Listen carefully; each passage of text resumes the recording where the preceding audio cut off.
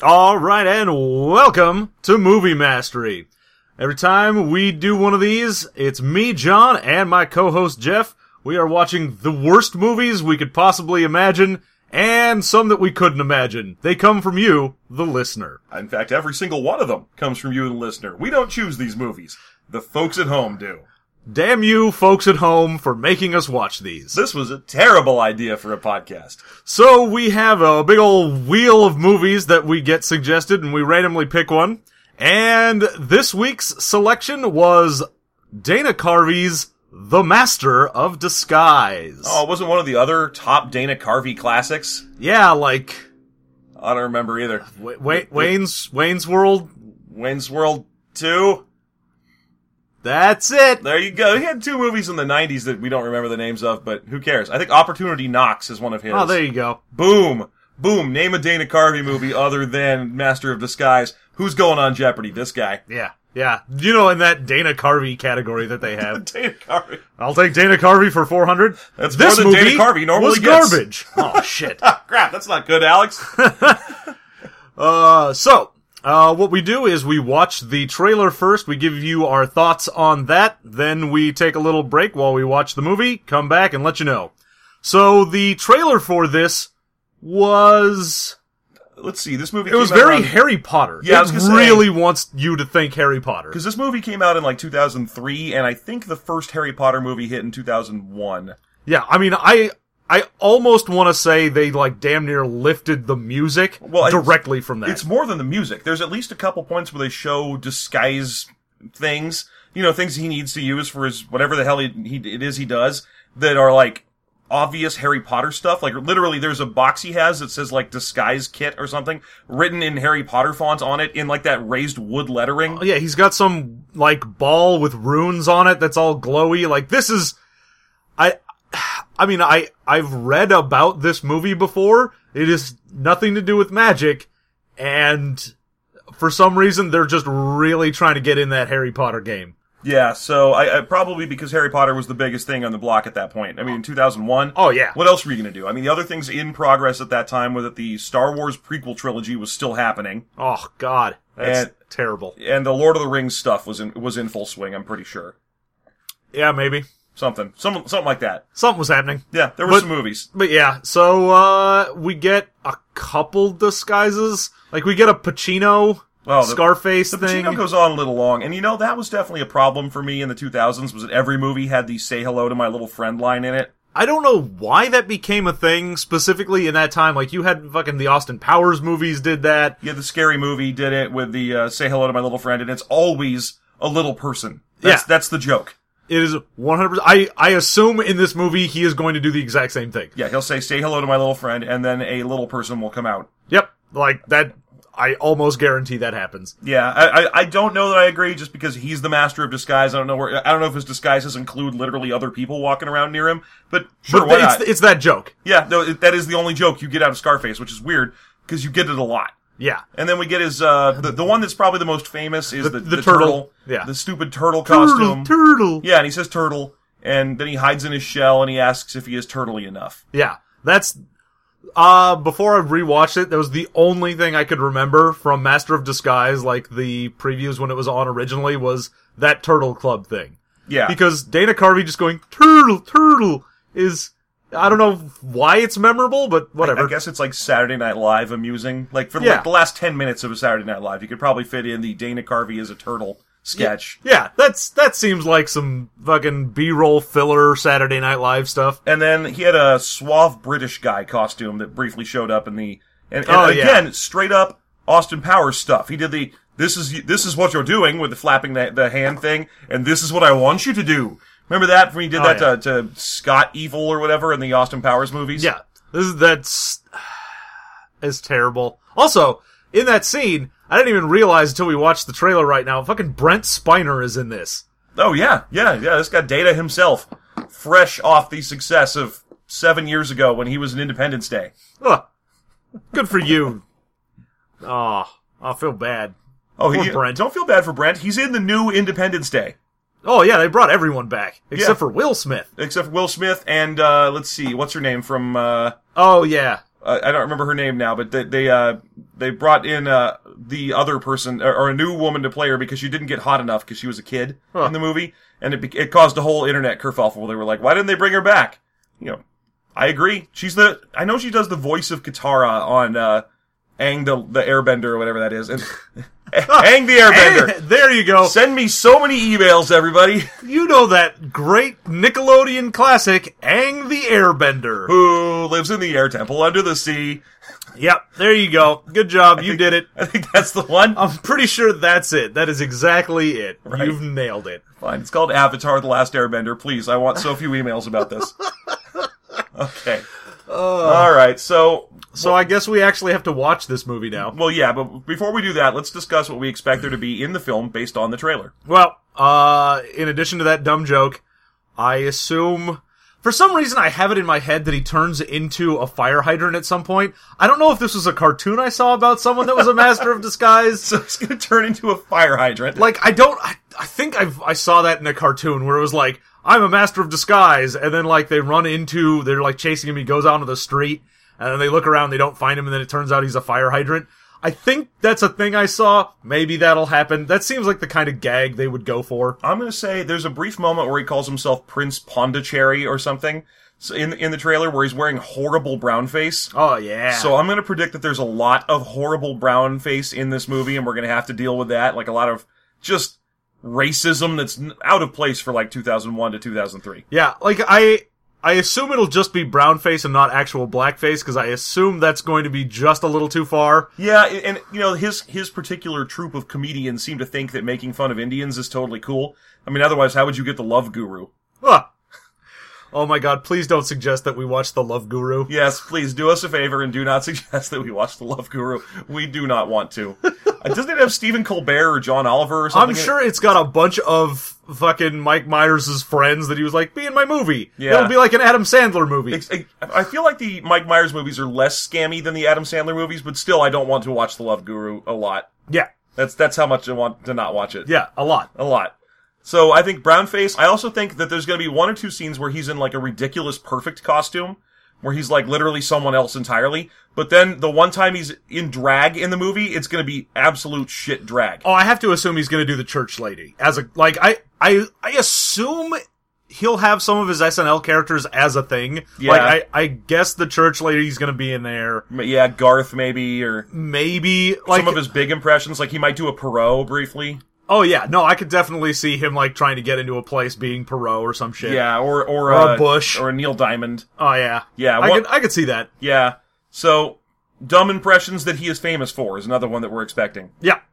I'm also going to expect, based on this trailer, a lot of magic, like a surprising amount of magic. I mean, given that, like, I don't know if the disguise ability comes from magic or whatever, but. We'll find out. Alright, so, you think we're good? Yeah. Let's go watch an absolute garbage film, and we'll be back after the break. In a place of mystery, in a world of magic, one family's extraordinary power to change their appearance will be left in the hands of one man. Yeah. Oh, yes, I give it cheese now. Nice, you like? Oh, yes, you like it cheese, yeah.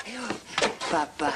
Now, to solve the mystery, It is time for you to find your mother and your father. this simple waiter must become much more.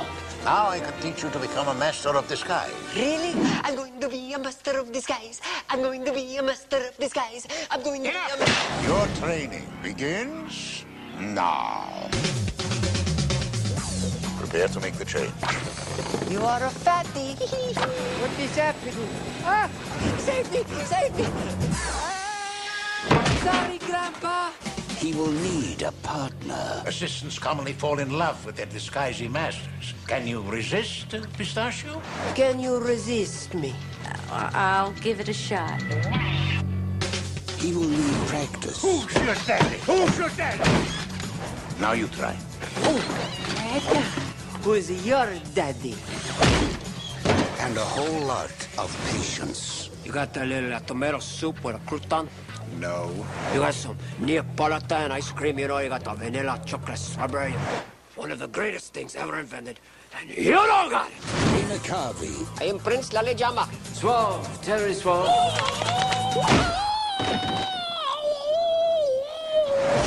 Are you a member of the Turtle Club? Am I not turtly enough for the Turtle Club? Time to go into my shell. No, no, no. Where'd he go? The master of disguise. I think it's time for you to go. This is what you're doing. This is what I want you to do. Did you just tell me to shut up? Yes. And we're back. A dinosaur story. And we're back. And we're back. Dinosaur Story. That's the sequel. Yeah. The confusingly named sequel to We're Back, A Dinosaur Story. Yeah, it's We're Back, and then And We're Back. Yeah, and then the second one, or the third one is called We're Back, A Dinosaur Story 3. And it's real weird. It's set on a prison. Yeah. Yeah. Oh, that's good. It's an aliens thing. You That's finally got nice. where I was Thank going. you. I'm glad. I'm glad that happened. Thank you for that. You took me on a magical journey through a wonderful place. Your realization was amazing. The moment where you're like, oh. Aw, you went to aliens. Aw. There shouldn't even be a fourth one. And here we are. And yet. I know. So this was possibly one of the hardest to actually sit through and watch movies that we've done. I can't imagine watching this in 2003, and I'll tell you why I can't imagine watching it in 2003, because I don't think I had a cell phone. Yeah, no, if I did not have a smartphone to be able to be like, oh god, I can't handle this anymore, I need to, like, play cribbage on my phone. I desperately need to see if we got any emails about System Mastery so bad. Well, we didn't? Damn it, I'll check again. Okay, let's see if anybody wrote anything new on Facebook. Let's refresh that. Yeah. Refresh that. Maybe Twitter. Nah, tweets. Let's get into that loop. Facebook, Twitter loop. Okay, so this was interminable. Not only that, it was, like, right out the gate, just fucking the worst. Oh, it's so annoying. Okay, so it opens with, like, a crime sequence where Bo Derek is stealing, like, a jewel. No, she's stealing, like, jewels or something. Yeah, stealing a thing from a rich guy, and it turns out that Bo Derek is actually a dude. Yeah, and it's, I forget the guy's name, the actor's name, but it's the father of Dana Carvey in the movie. Yeah. And so his perfect disguise is Bo Derek in her 10 outfit. Yep. So he robs the place as Bo Derek using her, the kind of that famous outfit. Yeah, not the bathing suit, but the actual other outfit in the movie, and she uses it to fly. And then it's actually Bo Derek in the movie, because this movie's got a lot of what we probably should have predicted, which is cameos that are actually disguises. Yeah. So we get a little background, we get some narration on, like, hey, and the people learn how to be disguised people, and they use their power for good. Oh yeah, a few people are magic disguisers, and they've always existed, and there's a shot of a dinosaur eating someone while someone, like, dressed as dinosaur poop sneaks away. Yeah. Okay. And then we find out that this guy was like, I don't want to use my disguise powers anymore, I'm gonna be a regular dude. And then we flash forward to present day where Dana Carvey, who was probably like 5 years younger than this guy, is his son. Yeah, and oh my god. I should have guessed based on the limited amount of talking that they let Dana Carvey do in the trailer. In the trailer, he has like one line. It's like, oh my, yes, oh, you like it the cheese. Here's good the cheese, yes. Yeah, which turns out isn't a disguise where he's like trying to disguise himself as an Italian waiter. No, he is Pistachio Disguisey. The Italian waiter. An Italian waiter who is, like, if I was Italian, I would be so offended at this. It is the worst. There's nothing Italian about his accent. He's doing kind of a stuttering nebbish thing.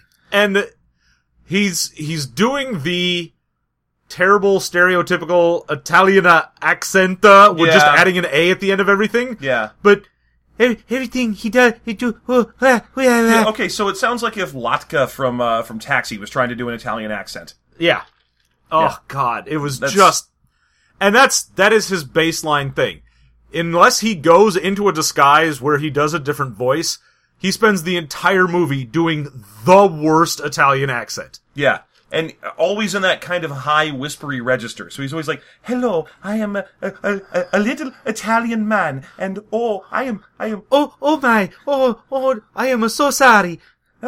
It's me papa. That's all you get out of him. Yep. So he's an actual Italian waiter, and probably pretty good at his job, but the other employees don't like him, so they sabotage him to make him bad at his job.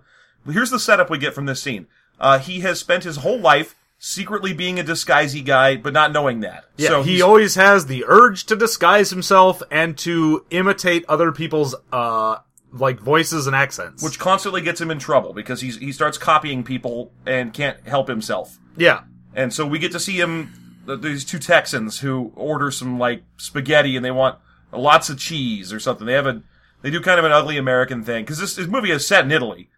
I think. No, is it in America? No, it's in America. It's America. But it's, jeez. Oh, you're right. It's probably like New York or something. Yeah, I assume... It doesn't fucking matter. No, it doesn't really matter. It's just, here's an Italian restaurant, some Texans show up and they're like, give me the spaghetti and meatballs, and then he starts doing their voice. I believe he insists on man-sized meatballs is the thing that sets him off, where he's just like, make sure I get some of them man-sized meatballs. And then Pistachio's like, the man-sized meatballs. And then that's all it is. He just copies them and they get mad at him. And then another waiter tricks, so here's our setup. He does that, he copies people, he has a natural tendency to disguise himself, he's very apologetic and very nebbish, no one likes him, and he likes huge butts. Yeah, because that's a thing that is apparently, I guess, an Italian stereotype, because, the whole disguisey family likes big butts. Like, huge butts, and his thing is he wants to find a woman with a butt like Mama. That's what he keeps saying, which is, ugh. Mama in this case is played by a great character actor, Edie McClurg. Yep. You'd remember her as, the secretary in Ferris Bueller's Day Off. And, don't worry. She has 3 lines and does nothing. Oh yeah, she's basically always cooking in the background. Honestly, this entire film is full of actors that are way better than Dana Carvey in this, doing one thing and then gone. Yeah. So, Edie McClurg, every time they cut to her, she is muttering to herself constantly in this movie. She's like, oh, and then put a bit of this, and a bit of that, but no actual lines, and she's just cooking, and usually it's just throwing flour around. Yeah, usually. So, that's fun. So, anyway, he wants a big butt, and there's a waitress, or there's a woman who he's been dating that dumps him, and she has a big comic butt. Yeah, and she's seeing the other waiter that hates him. And that waiter looks like he's from every Adam Sandler movie. He's not. He's just got that look. Yeah, he looks like I'm the bad guy jock stand-in. Yeah, there you go. You, just think of that, and you probably got pretty close to what he looks like. Yeah. And then there's... he befriends a small kid. Yeah, there's a kid, and he has a dog. He's bad at skateboarding, and he hurts himself, so he helps him out, and that's how he ends up later running into this kid's mom. The love interest of the movie, played by Jennifer Esposito. And so... Anyway, the guy that, in the beginning of the movie, that his dad stole stuff from, comes back and kidnaps his mom and dad, and so Pistachio has to save his mama and the papa. And he calls the police, and they hang up on him because he's so annoying. Is the best I can guess. get. He calls, he's like, my mama and papa were kidnapped, and they're like, oh, you sound awful, I don't want to talk to you. Literally, it sounds like he's calling the audience. He's like, hello, would you be interested in talking to me for an extended period of time? Oh god, this is the worst, I'm leaving. Yeah, just hang up. Nope, deal with it yourself, kid. Yeah, I don't know if it was oh, we recognize you. Apparently, I guess you call us? I don't know. The police just went, nah, fuck it, we don't care. Yeah, which is hilarious. Because you need that for the movie to make sense, is that, the police just don't get involved, and there's never going to be a policeman in this movie. Yep. So, then we get the grandfather to show up. Oh boy. And the grandfather shows up and is an actual disguisee who is not pretending to not be a disguisee. Which and means... once you, you need to embrace your disguise heritage. Yeah, and the weirdest thing about this movie, and this was one of my predictions, was that the movie was going to be surprisingly magic-y. It's odd, because it has nothing to do with magic, it's just... Energico! It's Energico. You channel the energy of the universe into becoming another person. And he actually has Carvey chanting something like, I am another person. I am another person. I am another person. And then he turns into another person, but really badly. Yeah. Oh, God. And the very first thing he does is that brown face shit. Oh, yeah, he turns into an Indian prince who has to snake charm. Yeah. And so then we get some horrible snake charm jokes, and the only joke in the movie to actually make me laugh. Yep, that's true. Because it was a gag where he goes to do the flute to charm the snake, and then it just starts playing some Kenny G, and the juxtaposition of that made me giggle. I am almost ashamed to admit that something in this movie made me laugh. Yeah. This is one of those movies where I wanted to laugh because of how dumb things were. Like, I wanted to laugh at how shockingly stupid things were. But even then, it didn't hit. Because I've seen enough of these movies already. I've seen all the Austin Powers movies. You can't throw something in out of left field at me anymore. It has to at least be a little funny. Yeah, well, it has to have some reason to be there. Yeah. Oh, boy. So, anyway, turns out Energico is the secret by which you disguise yourself. But also, disguising is the secret by which you disguise yourself. Because they spend a lot of time on makeup. The brown face thing is just brown face. He's only channeling a super racist accent. That's all the channeling actually is. Yeah. Oh, and apparently the ability to play Kenny G on a flute. Yeah, there you go. And his grandpa does the one of the things we mentioned where it's, when he disguises himself, it's literally just a different person, and then they do that whole, and now I take off the mask, and then it does that cut. Yeah. And it's them. Yeah. So the grandpa and his father and everything, whenever they disguise themselves in the movie, it's a seamless actual other actor, but the entire movie is just Dana Carvey is Dana Carvey. In a series of wigs. Yeah. There actually isn't. One of my predictions that I was wrong about was that we'd see Dana Carvey do a perfect disguise at some point. He does one. He impersonates a guard at one point. At the no. very end. Yeah, you're right. That's yeah. it. That's it. Until then, it's just him with stuff smeared on him. Yep.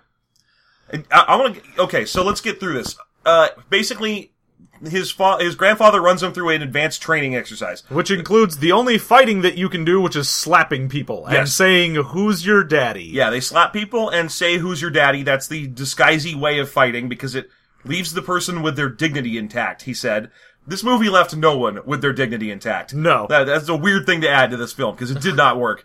And then they have a robot that they use for slap practice. Yeah, the slap robot. Yeah, they have a slap robot for slap practice. And then also there's some shtick in there with like an inflating suit and I don't, who gives a fuck.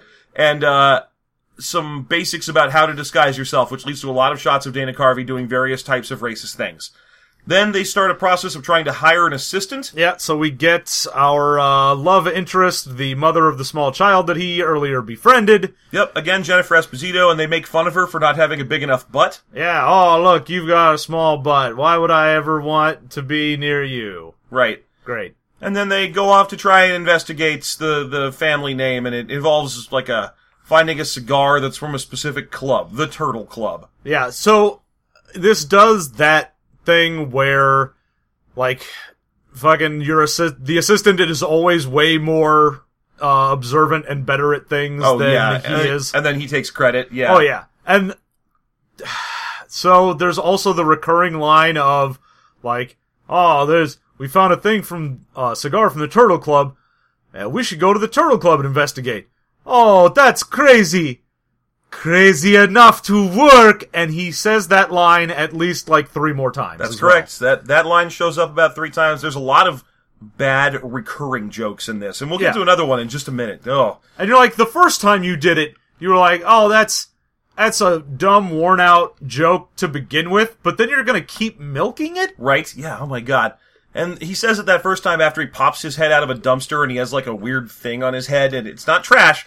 It's like a dumpster searching device or something, but it's unremarked upon. It's just extra piled on stuff. Oh, disguise layers are called nests, and that's what that box that looks all... it's a nest in a box. A nest in a box, which is basically just his disguise kit. Yep.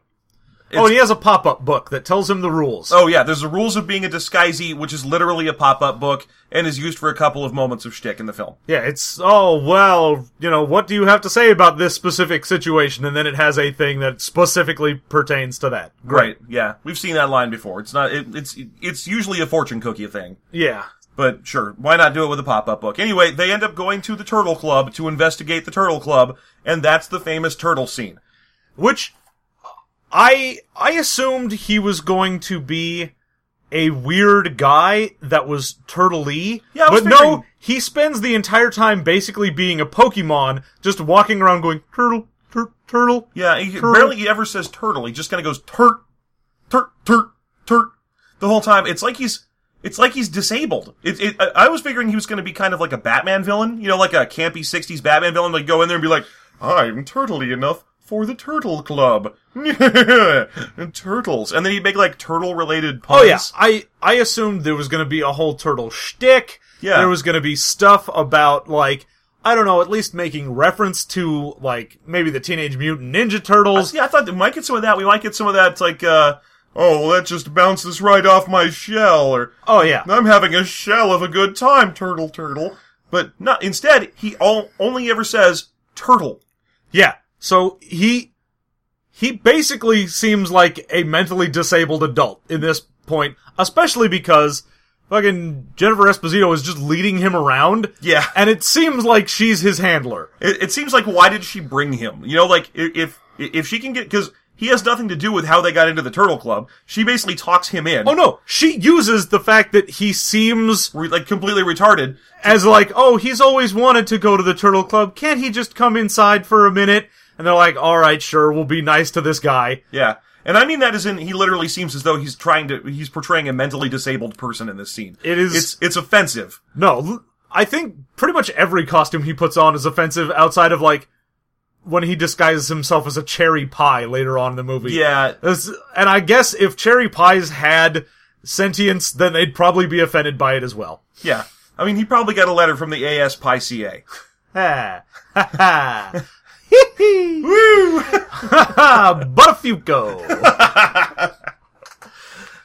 Left one of those cherry pie stains on the dress. Hi-ho. Hey! Gonna be here all week, people. So, yeah. Anyway, Turtle, he just says Turtle the whole time. And she gets him in by going, oh, he's just always wanted to come to this club. He doesn't even know what it is. He's a big, stupid stupo. You'd be mean to not let him in here. Yeah, and so the bouncer just goes, oh, alright, what are you gonna do? And they then go to, I guess, the guy who sells cigars and goes, hey, do you know who you gave this cigar to? And from a stub of a cigar, they're like, oh yeah, I know exactly who I sold that stub of a cigar to. I sold that to the bad guy, Brent Spiner. Yeah, I sold that to Brent Spiner, and he's a guy, and he likes this and that. And then just willingly gives up all of this information about someone that's incredibly wealthy to someone who is obviously not supposed to be there and has a stub of a cigar, but then won't tell them where he lives. Yeah, That's it. He gives up at one point. He's like, well, I have to protect my confidentiality of my customers. After I gave you his name and habits and interests and so on. And incidentally, I'm giving all this away to what is apparently a Pokemon fetishist. Yeah.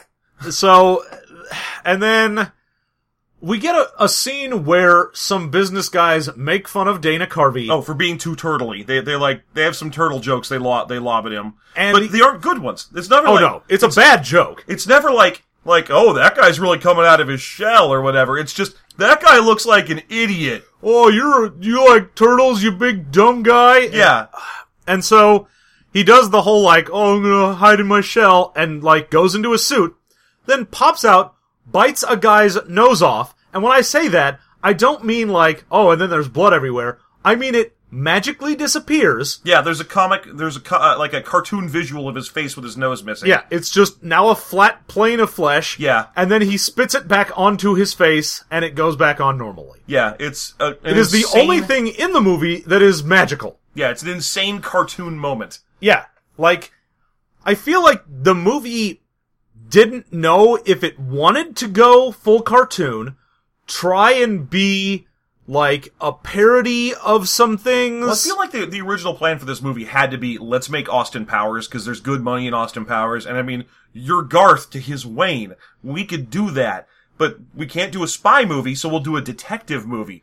And then they got what they created, they were like, well, fuck it, try and sell it as Harry Potter, I guess.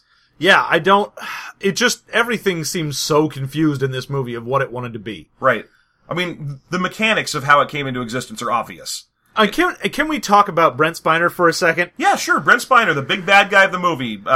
Evil bad guy man. I don't remember if he has a name. And, he does. And every time he gloats over, the father, the disguisey father. Oh, yeah, who because he's forcing to steal things. And all the great treasures of the world. So he goes and gets, like, the Liberty Bell. And every time he does it, this is a recurring shtick here, is the father shows up as a minor celebrity who is in the movie for about 10 minutes. Or for 2 minutes. Yeah, and then the people just let this celebrity take something. So they're like, oh, they just let Jesse Ventura take the Liberty Bell. Yeah, and they let Jessica Simpson borrow the Constitution. The lunar module. Oh, that's right. It was lunar module for hers. Constitution was someone else. Yeah. It was just, alright. And they got, those actual people to show up for a minute to be like, hey, can you, I don't know. Let me borrow that Liberty Bell. Okay, Jesse Ventura. Yeah, thanks. And then he gets in and makes an awesome bit for Jesse Ventura.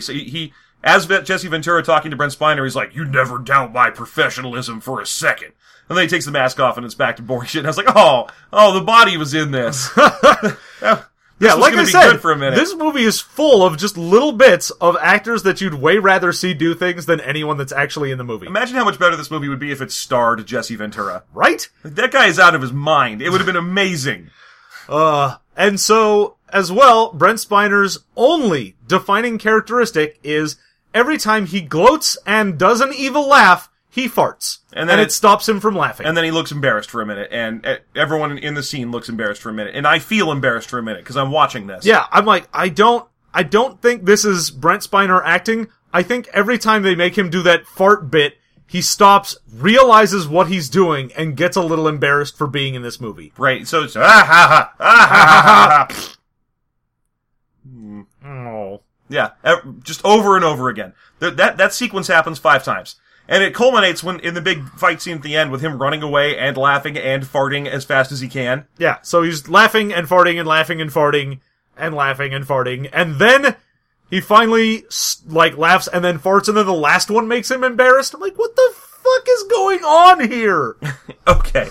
So Turtle Club doesn't work, so they try to raid his mansion with a series of disguises because he's having a big party. Yeah. And, let's see, So I don't remember the exact course of events that lead to this. Part of it is that he invites them to come because he's inviting the assistant. Oh yeah, because they go to they know that this guy's going to be at an Antiques Roadshow type thing looking for stuff. Oh yeah, that's where the drag scene, like I was predicting. Yeah, so he doesn't actually go as the church lady, but it's basically the same outfit, but he's Grammy Num Nums. Yeah, he shows up as Gammy Num Nums instead, an old lady who does bizarre things. And it's I'm an old lady, but I want to have sex with you, and that's the whole bit. And it's not in a cougary way. It's just in a sort of, she keeps trying to make him hold her leg. Yeah, it's like, oh, don't touch me there. Oh, you scoundrel, and being just the worst. It's kind of Paul Lindy for a minute. Yeah. Gammy Num Nums doesn't like it when you touch her leg right there, and I'm gonna put my leg in your arms. Oh, fresh masher. And it just goes on for a long, and the whole time, the whole scene, he keeps popping back in and doing that, and then Brent Spiner pushes him out of the scene so he can advance the plot. Literally shoves him off screen and goes, okay, well, I guess I'll invite you over to my house where I'm having a party, Jennifer Esposito, because my house is where I'll have the secret stuff you're trying to get back. Oh, I'm Gammy Num Nums. Oh, I can see you looking at me. Pushed out of the way. Okay, so anyway, back to the fact that I'm the villain and how this movie's gonna end, and I'm Gammy Num Nums. I'm ruining the thing again. It's just over and over. Yeah. And that is pretty much the whole plot, is Dana Carvey ruining everything. Yeah, it's Dana Carvey putting on disguises that don't do any good and that don't affect the plot in any meaningful way except distract from Jennifer Esposito trying to do the job. Yeah, so then he does a Scarface impersonation in the party. So he goes to the party with her as her date, and the thing is, he's gonna distract Brent Spiner while she pretends to go to the bathroom and instead searches the mansion. Yeah. So what he does, so she goes, oh, I need to use the little girl's room, and Brent Spiner's like, well, I'll walk you to it, because I'm a weird creep. And then she's like, no, please don't. And he's like, okay, fine, it's in the house in this level. And she goes away, and then, at this point, it becomes Dana Carvey's job to stop him from getting anywhere, and he does this by being the most off-putting he possibly can. Yeah. He's just super confrontational and weird, and he's like, oh, I've got a rare thing I want to sell you, and he's like, oh, I'd be interested in that, but first I need to go talk to these people. And instead of being like, oh, that means he's going to be distracted, and then when he's done talking to them, I can talk to him about my thing. He's like, no, you have to talk to me. No, do it. Pay attention to me. I want the food. Get me the food. Yeah, so he does his dumb Scarface thing, and say hello to my little friend. No say hello to my little friend, a lot of other Scarface stuff, and then for some reason a Scarface dance sequence. Yeah, this is one of those things in movies that I never understand. They do this mostly at the end of movies where they're like, and now we end on dance. Oh yeah, like CGI movies that aren't by Pixar always end with like... Just DreamWorks always ends in a dance sequence. And then I saw her face, now I'm a believer, and every character in the movie is in on this dance. And so, but instead of being at the end, it happens right in the middle of the movie. He's like, oh, I'm gonna do a dance sequence. You're like, what? Yeah, I'm just gonna get on stage. There's a stage here, by the way. You know like that famous scene in Scarface where Al Pacino just begins dancing? Oh yeah, and there's a bunch of backup dancers? Yeah, you remember that scene. It's famous. Yeah, it's famous. And the backup dancers come out of nowhere, because otherwise, would he bring backup dancers with him? It doesn't make any sense at all. And for some reason, him doing an entertaining dance sequence that is entertaining the crowd angers Brent Spiner. Yeah, get that guy out of here. Get that. He's ruining my party. And meanwhile, there's a whole bunch of people like, yay, a party is happening. There's a dance thing. This is cool and spontaneous. And he's like, oh, no, random thugs I have. Get rid of him. Yeah.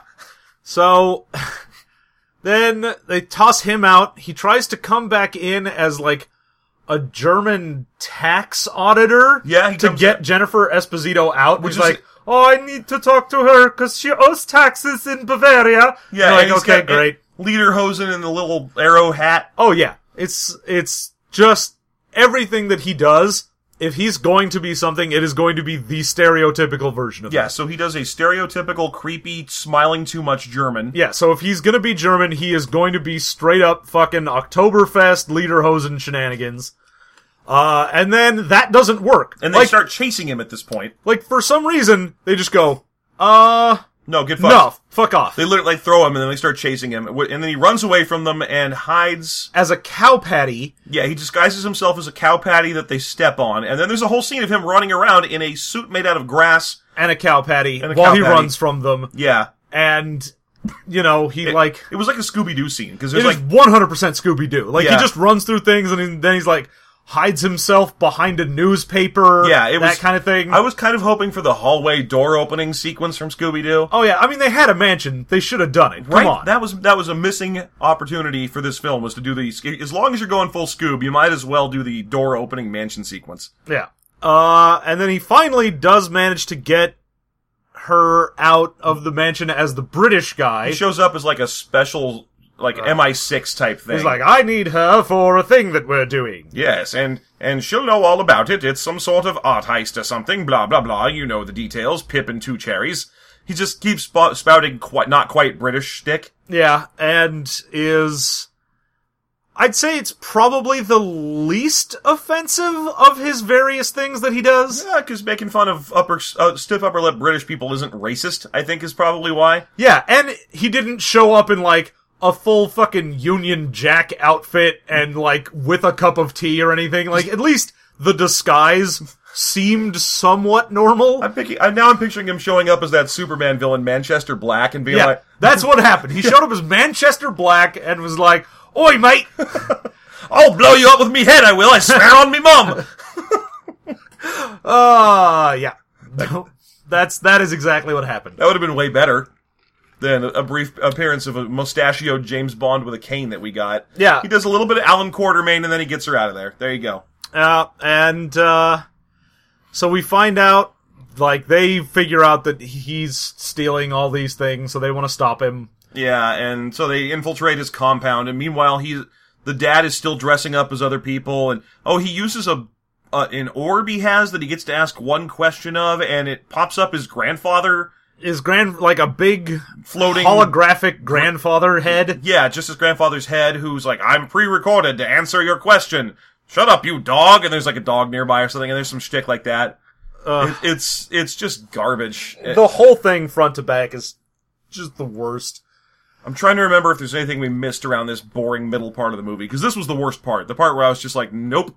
Yeah. Nope, I am out. We get a small sequence of them, like, Dana Carvey and Jennifer Esposito falling in love. Oh, because they go to a bar to talk about what to do next, and then, her boyfriend is on a date with the chick that he liked. Right, and it's just her mean boyfriend, her boyfriend gets one scene in the movie other than this, and it's him being nice to her, but mean to Pistachio. And mean to the kid. Like, he doesn't like the kid, and then as soon as, like, Jennifer comes back, he's like, oh, good job, kid, you'll learn how to skateboard eventually. It's weird. Like, It is 100% just we needed to establish that this guy is an asshole scene that is in a lot of those movies. Yeah, you need to have the scene where the hero wins the girl away from the asshole boyfriend. Like, she can't just be single. That would have been too complicated for the film. So instead she has to have a cartoonishly asshole boyfriend. Well, she has to have a boyfriend that's such a big douchebag that it makes someone like the hero actually appealing. Yeah. You need that. He can't win on his own merit, so he has to win on the back of a total On the fact ass. that, comparably, he's not the worst. Yeah. This is an Adam Sandler movie staple. Oh, yeah. It's, oh, well, I may be kind of a dumbass and a bit of a weirdo. I've got a speech impediment and my job is a joke, but at least I don't try to rape you. Yeah, at least I'm not an abusive asshole that's also cheating on you. Yeah, Great. that's Awesome. Every Adam Sandler movie is him going like, well, how would anyone fall in love with this garbage idiot character that doesn't fucking make any sense? And I won't love take off those cargo shorts. She even says, like, oh, when I first met you, I thought you were really annoying and weird and stupid. And then I'm like, yeah, but full stop, because he still is. Yeah, that'd be a great way for that scene to have ended. Yeah. When I first met you, you were terrible. Anyway, let's go find your dad. So, they do a raid on Brent Spiner's house, and we get a small scene with Kevin Nealon as the black market eBay guy. yeah, that's right, who's trying to figure out where Brent Spiner is getting all of these things. Where he's like showing him, yeah, I've got the Statue of Liberty's head, and I have the Liberty Bell and the Constitution, and I've got Hitler's brain in a jar, and all this. Oh, well, how'd you get that? Oh, well, I've got a master of disguise. And he's like, oh, that's neat. How does that work? Oh, I can't tell you my secrets. Oh, your secret is that you have a master of disguise.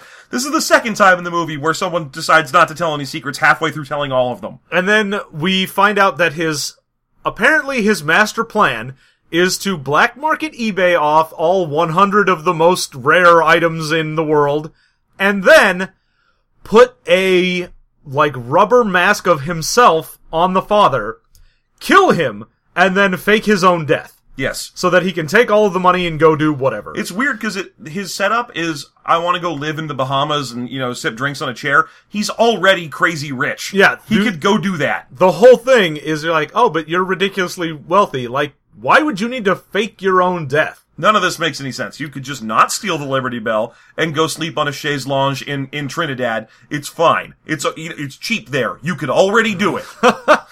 So then we get a scene where a giant cherry pie comes in, which is actually Dana Carvey. A cherry pie is delivered to the mansion, and Dana Carvey is in the cherry pie.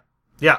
And his disguise is apparently just a full bodysuit covered in little red circles that are supposed to be cherries. And he walks around the mansion like that a lot. We get, like we had mentioned, we get the only perfect disguise that he does where he impersonates one of the guards. Except even then, his feet are still the cherries, and that's how he gets found out. Well, and also that he's not married. Well, that's how the guy... Yeah, he traps him. He goes, oh, are you gonna see your wife? And he's like, yeah, I'll go see her after this. You're not married! Also, how did you know? Because your shoes are cherries. Yeah. God damn this fucking dumbass movie. And then he calls ninjas! He fucking calls ninjas to fight Dana Carvey. Yeah, notably, this is Brent Spiner, does a couple of finger snaps, and it summons ninjas. And from the ceiling, no less. Yeah. Ninjas drop down, and then Dana Carvey gets to use his power of slapping. Yeah, and we get a great sequence of him doing slapping, including a lot of Bruce Lee riffing with the woo. Which, okay, also, now there's enough in this movie to piss me off that it didn't really matter at this point. But what angered me more than anything is the whole point of the whole slap fighting thing was, yeah, we just slap people because to actually punch them would be... It robs them of their dignity. Yeah, and it would be undignified for you. Yes. So, we're only gonna slap. The entire fight scene, he does slap people, but then he straight, like, backhands them, or, like, knocks into them with his elbows and stuff, and I'm like, you're not just slapping people, you are actually fighting them. God damn you, movie! God damn you, you didn't even follow the stupid rules that you set out! Yeah. Ah! It was an infuriating scene.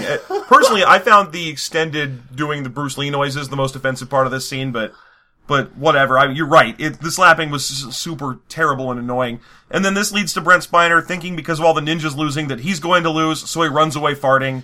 And he unleashes his dad, who, because the dad is so exhausted and put into the costume to be Brent Spiner, that he now channels the dark side of the Energico. Yeah, and becomes Brent Spiner. And also the grandfather is there during this scene. Yeah, the grandfather shows up and is like, oh, and we can't help him because he must do this alone. So they start talking to, it's just mostly, Papa, you are not the bad Brent Spiner. Remember who you are, Papa. Do not be the bad man. You love me, Papa. I imagine in this sequence he'd be like, oh man, that fucking kid, that is the worst. I don't even think I'm Brent Spiner. I'm just trying to murder you because you are the worst. Yeah. I'm trying to save you before you make another film, son.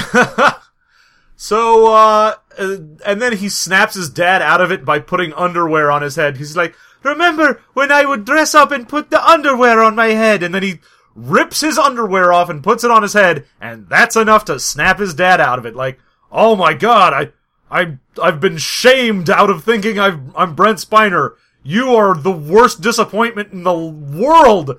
Oh, now I remember my horrible life as your father. I'm closing my restaurant and moving away from you. Oh, and then they rescue Edie McClurg. Yeah. But she was as kidnapped as she was, what they did was they put her in a room that was a kitchen. And apparently, as long as you put her in a kitchen, she just starts cooking and doesn't care about where she is. Yeah, that's the joke. That she's just in there, cook. Ooh, I'm Italian. And then the Brent Spiner's like, if you don't steal things for me, I'll kill your wife. And he's like, all right. Yeah, there you go. That's that storyline. And they rescue the two of them, and then we get the coda because you have to catch Brent Spiner at the end of the movie, so we cut to the Bahamas where, sure enough, even though he didn't succeed in selling all the rare shit in the world, he managed to go to the Bahamas and get himself a chaise lounge and sit on it and drink drinks. And we did get the one thing that he does that was one of his impressions, which he does Bush at the very end. He shows up as Bush at the very end and walks around going, yeah. Because I feel like he's Bush too. Yeah, he's W. Bush, he's W. not the main Bush not George senior. H.W., yeah. Yeah, he's W. He shows up as W, which is not one of his regular impressions. He was really more of an original Bush guy. Yeah, he did do some W stuff, but Yeah. he was more of a Herbert Walker. Yeah, not gonna do it. That was his whole Yeah. deal. Read my lips. Yeah, so he shows up as W and walks around a little bit, and Brent Spiner just gets up and runs to W. Like it's like a fish hook. Like He's like, oh my god, Mr. President! And notably, Spiner's got the Constitution in his bag. Like the U.S. Constitution is in his bag, sticking out of it like a big old paper towel roll sticking out of a purse. Yep. And he goes running over to W to get a picture with him. Yeah, and then he reveals that he is actually fucking Dana Carvey. And then the pool guys, two of the pool guys show up, and they're his dad and grandfather. he calls like, oh, I get my guards, and he snaps to get the guards, and the guards turn out to be the dad and the grandpa. Yeah, and then they slap him around a little and shove him and the Constitution of the U.S. into the pool. Good job, guys. Way to do it. And so, yeah, alright, great, happy ending. No, of course not. Oh, God, no. There's like 10 more minutes of this friggin' thing. It has more false endings than fucking Lord of the Rings. Yeah. There's like, okay, so we get a scene where the dog can't quite skateboard the way it's supposed to. Well, we do get a dance sequence of all of the characters during the credits. Yeah, all the characters do their dancing. We get a sequence where the inside of the slapping robot was actually a little person, and he comes out and then slaps Dana Carvey some more. And he keeps saying, I dressed, slap you. He's dressed as Mario. Yeah, yeah. It's unremarked upon, but he's dressed as Mario. Yeah. So, and then, like, there's a good 2-3 minute scene of Dana Carvey chasing after this little person, and then they go off screen, and then it's the little person chasing Dana Carvey, and you're like, oh my Lord. god. And then they sit down to talk to each other for a while. Yeah, after the credits, there's the post-credit scene where it's the two of them talking to each other, and he's like, oh, I really thought that, you'd be in the slapping bot, and, oh, what are you still doing here? And he goes into, like, his one-man show stick, where he's like, oh, I did not see you there, growing up on the streets. You're like, oh, Jesus Christ. And eventually he does the Wayne's World, the movie's over, go home thing. Yeah. He's like, it's over. Why are you still here? Yeah. Go home. And then it cuts to blooper shots of the dog that skateboarded during the film falling off the skateboard. And then I think it's finally over. Oh no, I think they give the dog a line. The dog say something near the end, and then it's finally over. There you go. There you go. Like 4 false endings, 2 of them involving a little person that can only say, I slap you. Yeah. Even when they're having a little conversation on the couch in the post-credit sequence, he's like, oh, and then it, like, goes to the other guy and he's just like, I slap you. Yeah, he just says, I slap you. And, there's also, the dance sequence involves all of the celebrities that they could talk into dancing. And characters that weren't in the film. We get a character that I assume is in an extended cut. The trailer has a lot of cut material in it, too. Oh, yeah. So that doesn't surprise me at all. But yeah, but it was an entire character and scene that wasn't in there. Oh, yeah, like a wacky toy salesman? Yeah, he's like, I'm a toy salesman. Oh, I've got a yo-yo. Yeah. So he's doing his, like, Mad Hatter impersonation. Yeah, he's doing, it's kind of like Mad Hatter's Megorium's Wonder Emporium type thing he's doing. And it shows him running around a giant toy store and knocking over giant nutcrackers and stuff. None of that is in the movie. Yeah. And Brent Spiner's in those scenes, and Jennifer Esposito is in those scenes. So it's some huge cut sequence that they just stuffed into the credits. Oh, yeah. Like, the fact that this is the edited version. Yeah. They had a movie that was way longer, because we also see a bunch of cut scenes, cut characters, things like that. This is what they decided was the best version of this movie. Yeah. You can tell they had way more, probably all improv dumb crap that Dana Carvey did, and this is what they could edit it down to be the most watchable version. Ugh. That is how sad this is. Yeah, and you can tell from the trailer that there was even more cut. There was way more Turtle Club stuff that was in the trailer that didn't make it into the film. Oh, yeah. In the trailer, it's him going, am I not turtly enough for the Turtle Club? And then it's him biting a lot of things. Like he bites someone's cigar. Yeah, and he uses his weird turtle face to pull someone's wine glass out of their hand. In the film, he just says turtle over and over again and does that weird cartoon nose bite. Yeah. So, very edited down and in horrible ways. Yeah, I feel like they just wanted to edit it down to, okay, what are the scenes that have actual exposition and move the plot forward, and we're just gonna use those because anything else is gonna be terrible. What's the legal minimum definition of a film? Can we get, if we could just get there, that's all we need. We can splice in more shots of a dog skateboarding, but we need to get to 80 minutes or whatever. Oh yeah, we need to get to a actual runtime that includes technically the story, and that's it. That's all we need. We don't need any extra scenes. Just make this be as quick and painless as possible. Oh, this was like one of the worst examples of those, like, 90s through 2000s versions of, like, the character-driven comedy where it was like the main character's showcase. Your Love Gurus, your Austin Powers, all those films. This was like anger aggravating. Oh yeah. No, this is very a Sandler film. This is like Little Nicky. Little Nicky's. Would you say Little Nicky is one of the worst of the Adam Sandler movies? Or it is probably. Well, the thing is, I haven't watched any of his like Grown Ups or any of that stuff. Oh yeah, those piss me off because every 10 years or so he'll do a movie that sucks, but that people insist doesn't just because it's not a regular Adam Sandler movie. They'll be like, "Oh no, you guys don't understand. He's a great actor. Haven't you ever seen Punch Drunk Love?" And the thing is, yes, I have, and I also hate that movie. It's terrible. It's come at me, movie critics. Oh, Punch Drunk Love can eat my dick. Paul Thomas Anderson is a miracle worker, but that wasn't enough. No. I'm watching this going, I know what you're trying to do here. It's terrible, because you've presented me with a movie where no one is likable. Yeah. Like, oh, God. And then every once in a while, he'll do Grown Ups, or he'll do, whatever the most recent one he does, like, Spanglish was the other one that he did that was like that, where he was like, oh no, it's a serious film. I'm trying to do a serious thing. I mean, it's still pretty comedic, but I want you to see that I've got real acting chops. No, you don't. No, all of those movies are garbage. They don't work. They are not Emperor's Clothes. You also made Big Daddy. Get fucked. Yeah, no. Right now, all you're doing is making movies so that you can go on a vacation. That's Right. it. And that Pixels bullshit that's about to come out, trying to win people over by being like old Atari characters and by having, what's his name from Game of Thrones in it? Peter Yeah. Dinklage. All you're doing is wasting Peter Dinklage. You're making me mad for that. Yeah. You're gonna put Peter Dinklage in your shitty movie, not use him well, Yeah. and that's gonna make me angry All at it means is you. that there's a Peter Dinklage role out there that I can't see because it's in a fucking Adam Sandler movie. I watched The Station Agent, for God's sake. That movie is like, it might as well have been called Boring, a documentary. But I watched it for Peter Dinklage. I will not see fucking Pixels. Yeah. So, that has been our review of Adam Sandler. Now back to let's wrap this bad boy up. Of the things that we expected to be in the movie. So, almost all of them were in there. We didn't get the Say Hello to My Little Friend, which, great, you managed to have restraint. I assume it was in there and they cut it. Yeah, it had to have been cut. No fire hydrant, but no fire hydrant. cherry pie, though. But you did get it disguised as an inanimate object, so it's and close enough. The fire hydrant disguise doesn't surprise me at all, because that is the most classic bit of shtick for a Master of Disguise character, is turn into a fire hydrant, shoo away a dog. Yeah. That's the joke. Like, that's why I assumed it would be in there. Yeah. Yeah. We didn't even mention his dumb dog, except for that it skateboards. He has a dog in the movie named The Cuteness. Yeah, so there's the cuteness. Great. Amazing. Awesome. Okay. So, he does do bad drag, he does do one of his own shtick characters. This was not a hard movie to predict. No, it was a hard movie to watch, though. Yeah, it was more magic than you would have expected, but still not fully magic. Okay, so, let's go ahead and say, what was your favorite scene in this? Could you pick something in this that was less terrible than the rest of it? Yeah, absolutely.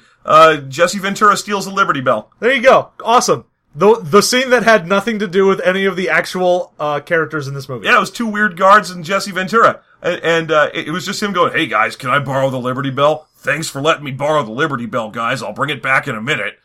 Perfect. Great work, Jesse the Body Ventura. Perfect. Yeah. What about you? Favorite scene in this thing? Well, it's the only one that made me laugh, which is the Kenny G. The Kenny G coming out of the flute. I don't know why that tickled me, but it was the only thing that did. It got an audible guffaw out of me. Okay, and what would you say was the most risible, horrid scene in this thing? Oh, God. Okay, what actually angered me the most in this?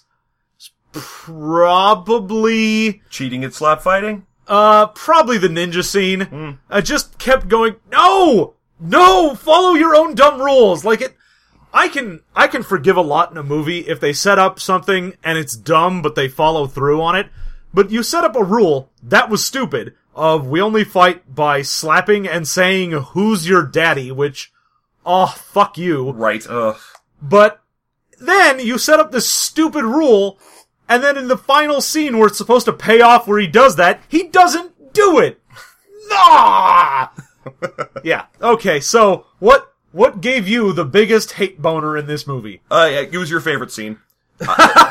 Well, yeah, the actual rest of that scene was the worst. He's literally wearing shoe polish. His brown face is so offensive it hurts. And it's 2003, for God's sake. It's not like it's 1960 and it's still, socially okay to put on a bunch of makeup and go, "Hello, me so sorry," or whatever. He just does the worst Indian impression in the universe. Oh yeah, this is some fucking Charlie Chan, horrible, racist shit. Yeah. And it hits every single note. Oh, because yeah. not only does he do the, okay, I'm gonna make brown face, I'm gonna be wearing a turban, I'm going to be snake charming, but then he also makes a bunch more Indian jokes. Oh yeah, a bunch of... talks about, Indian food and shit like that. Yeah, dot on his head, it mentions the crazy god with lots of arms. It's so bad. Yeah. That kind of racism is just how the fuck did this make it into your movie? This is not celebrating Indians. It's one thing if you go oh man, you did a really bad German stereotype, but you can't really be oh yeah, Germans are really put down upon in this country, so that's offensive. But stop it. Just stop it. It's the makeup. Don't put on makeup to look like another race. It's just horrible. Yeah. Ugh. All right. And it could have even been okay if they'd been all right, and since you're Dana Carvey, we can't do the thing we're doing with the other two Disguisos in this movie and having you, just be replaced by someone else. Yeah, if we had been oh, we're gonna try and find an actual, like, Indian actor to come in and take your place in this scene. Yeah, I can't think of any good Indian actors from the 2003 era. I'm like, just put Dev Patel in there, Here he is. Except Dev Patel would have been like 11. So, whatever. But even then, you'd have the same thing of, like, the Native Americans walking off the Adam Sandler movie where they're like, oh, you're being real racist. We're not doing this. That is one of my favorite stories in the past, 5 years, is that shit happening on Netflix. That's Netflix's fault. Why did you get in bed with him, Netflix? You were doing so good. House of Cards was good for one season, and then look what happened to you. Look, you got drunk on power and you thought you could do no wrong, and now you're making Fuller House. Fuller House, and not one Adam Sandler irritating cowboy movie. You've got him signed for 6 films. You have to put up with 5 more of these. Who do you think will walk off set in the next one? Adam Sandler? Netflix. Will it be all the women?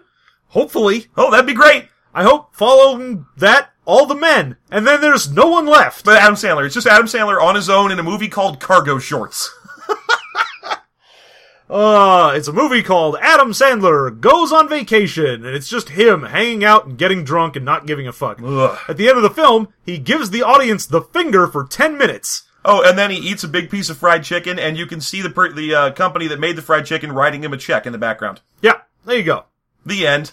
Yay, we made an Adam Sandler film. Alright, so let's see. Last time we did this, we did them on scales of 1 to 5, and then added our 2 scores together for our final result. Yeah, so, on a scale of 1 to 5, this movie, for me, is a 1. Uh-huh. 'Cause it is the actual worst. It was hard to watch. Like, I wanted to turn it off. It was just terrible. So, your score? Also a 1. Nothing in this was especially acceptable. There were a lot of things that doing in 2003, it was too late to be doing those things. The amount of times that they did the "that's crazy enough to work" joke, for example. Yeah. The number of characters that they introduced, they're like, this is a part of the story. This little boy is a part of the story in some way. Nope. Yeah, oh, he's here just to introduce you to his mom. Never seen or heard from again. Yeah, he has a few more scenes in the movie, and he keeps doing the exact same shtick, but nothing happens. There's no resolution. It's just, here's some fucking character, and that happens a lot. No, it's definitely another 1 for me. So this bad boy gets a 2 out of possible 10. Unlike Bad Boys. Bad Boys or Bad Boys 2, both of which would probably get somewhere in the 8 out of a possible 10 range. If not a 10, because Bad Boys 2 is a great film. Come on, Bad Boys. Bad Boys is pretty fun. Someone recommend Bad Boys, please, because I'd just like to see it again. Yep. Alright, so there you have it. As always, if you appreciate these movie reviews, send us more movies to review. You don't have to send us the movies. Just make sure that you send us recommendations for things that aren't currently in theaters and that there's some way for us to get. Yeah, and for our selection process, we like to pick ones that we haven't seen before. Mm-hmm. Because if we go in already knowing, it takes some of the fun out of it. We want to be surprised by how awful these movies are. So, if we don't pick one of the movies that you suggest, it may be because we've seen it before. Now, keep in mind that there's going to be some exceptions to that. There are certain movies that I haven't seen in long enough that I'm willing to go see again, especially because they star The Rock, because The Scorpion King is on our list right now. Oh yeah, we might get a thing where one of us has seen the movie and the other one hasn't, which that's fine, because then one of us can be really excited to inflict this upon the other. Oh, that's going to happen. Did you know that John hasn't seen A Christmas Story? It's true, I haven't. I have never seen A Christmas Story. Yeah, that's right, listeners. You just learned something new about John. Yeah. And I hadn't seen not Wayne's World, Bill and Ted's Excellent Adventure until he showed it to me last year. And you still haven't seen The Bogus Journey. I know, I have not seen Bill and Ted's Bogus Journey, so there you go. There's some stuff you could recommend. All you have to do to recommend it is send it to systemmastery@gmail.com, or send it to us on our Twitter, or just drop it in the comments below, and we'll figure it out and put it on our list. Yeah, use #MovieMastery, and we'll find you on Twitter. Holy God, yes, please use #MovieMastery. That would be funny. #funny. Yeah, it's #funny. Eat a dick. We'll find it on #funny. Yeah, go to #funny.com and suggest it to us. I'm talking about funny, FUNNIE, the hashtag for discussions about Doug's extended family. Obviously. Right. So yeah, that's #DougFunny. No, just funny. What if I want to hear about how his dad is doing, or pork chop? Well, then you'd go to #DougFunny.com/porkchop. You don't know how Twitter works at all. Of course I do. That's how the tweets work. The kids these days, with their twittering, and that ghost that wants to send me boobs, but for only 6 seconds. Damn you, ghost. Oh, Snapchat is the worst. Snapchat. I want boobs to last, people. My eyes don't work as good as they used to. I'm going to be sitting there going like, wait a minute, are those oh no! It's gone! I think that might have been boobs! I missed it! I wasn't ready! I didn't listen! But there was time now. It's not fair. Oh yeah, 100%. Snapchat is basically a Twilight Zone episode where you're like, oh, they sent me boobs at last! And it only lasts for 2 seconds. He's like, no, I had boobs now. I had them. They were mine. In my hand. It's not fair. Oh man, I think we just wrote our next script. There you go. Alright, so as always, this is Movie Mastery, our new podcast, but we also have a couple of other ones. Check us out on System Mastery, our podcast where we review old role-playing games. Yeah, if you like comedy and old role-playing games, then maybe you'll like us. We've got one of those. If you listen to this, you're probably already on board to listen to us talking about old role-playing games. It's basically the same shit. Pretty much. Yeah.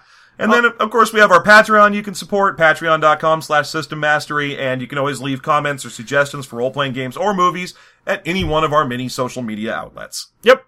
We love to hear from you, the listener. Let us know what you want. We also have an Afterthought podcast where we usually discuss topics related to the System Mastery podcast, but we do a lot of listener mail, so if you've got questions for us, anything like that, get personal. Ask us anything you want. If you want to know how my swamp ass is doing, let me know. You have no idea how bad his swamp ass is doing, because I know a lot of our listeners aren't in Southern California right now, and we're currently experiencing the part of year known as hot fog. Yeah, so it's hot fog season here. Hot fog, where it's 90 degrees outside and foggy, and everything is sweaty, even things that can't sweat. Yeah, so it's basically, if you're in Florida, just think of it as normal day. Oh, yeah. I've never been to Florida. Well, no, that's not true. I was there in 97, but it was actually pretty nice. If you're there for 2 months, basically December or January, it's livable. Yeah. There you go. Florida. A horrible place. Florida. Don't be there. Cheese dudes. When you're here, you're under surveillance. All right. Yeah. Thank you so much for listening to Movie Mastery. We will be back later with another terrible movie as per your suggestions. Thank you, and have a good week.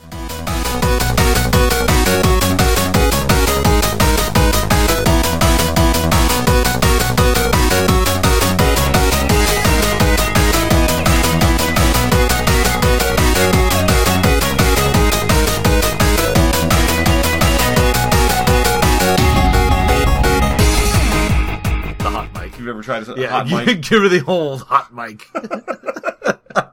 You know, somehow, even though Carl seems like a cruder name than Mike, the hot Mike seems like a worse sex move than the hot Carl. And the hot Carl is already really bad. No, see, the hot Carl sounds dirty. The hot Mike just sounds like it would be kind of boring. Like you go, yeah, I'm going to give her the hot Mike. And it would just be like, missionary. Yeah, that's the old hot Mike. That's my signature move. Now, the hot mic is when you just like tap the end of your dick and you're like, hello, is this thing on? There's feedback coming out of it. Whoa, whoa. Oh, turn that speaker off. Are you on the phone? Girl, I am trying to give you the hot mic. Yeah. Welcome to Movie Mastery. Yeah, let's not do the hot mic beginning. Too late.